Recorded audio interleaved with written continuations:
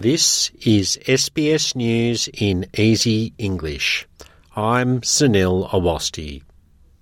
Federal Treasurer Jim Chalmers has released a major review into the Reserve Bank. The government has confirmed it agrees with all 51 recommendations from the review. One of the key changes that the review will usher in is the creation of 2 Reserve Bank boards, rather than just the one currently in existence. One board will be focused solely on monetary policy, setting interest rates, and will meet only 8 times per year instead of the present 12 to give them more time to consider decisions. The other will focus on governance.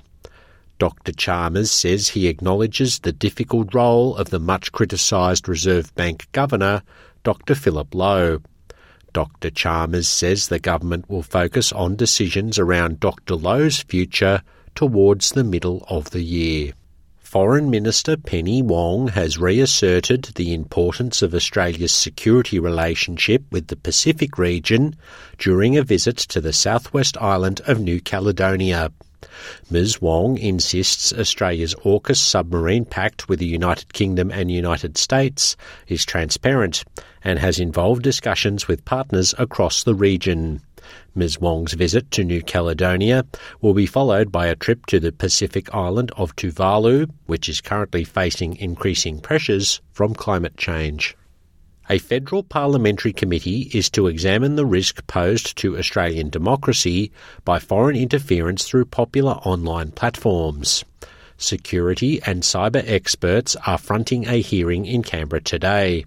The Australian government, like the US government, has banned social platform TikTok from government devices. The chair of the inquiry, Liberal Party Senator James Patterson, says security concerns regarding TikTok had to be taken seriously. Mr. Patterson says they are particularly concerned about the platform being used as a source of disinformation about the Uyghur minority group in China. He says Australia must be wary about other disinformation as the referendum on the Indigenous voice to Parliament approaches. TikTok denies it is harvesting sensitive data from users or that it is a national security risk. One of Australia's largest energy companies is to build a large battery on the site of Australia's biggest power plant as it prepares to exit coal-fired power. The energy company has announced the final investment decision to commit $600 million for the first stage of the large-scale battery project, with work to begin within weeks.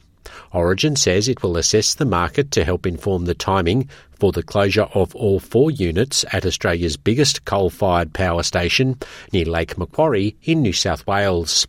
The company's chief executive, Frank Calabria, says the approval of the battery is an important milestone for the company's renewable energy transition. Construction of a 460-megawatt battery storage system is expected to come online in the final 3 months of 2025. The Victorian government is going to compensate some 560 families impacted by the collapse of building company Porter Davis. The compensation applies to customers who paid deposits before the builder went into liquidation last month, but were left without insurance coverage. Victorian Premier Daniel Andrews says he believes the scheme would cost around $15 million, which averages out at about $25,000 per customer. Mr. Andrews says there will be an accessible website set up within the next 48 hours where those affected can claim their insurance. Around 1,700 homes across Victoria and Queensland were left in limbo when Porter Davis went into liquidation last month. The Victorian Building Authority is investigating whether Porter Davis has breached any laws after customers claim they were left without domestic building insurance despite paying their deposits. I'm Sunil Awasthi. This has been SBS News in Easy English.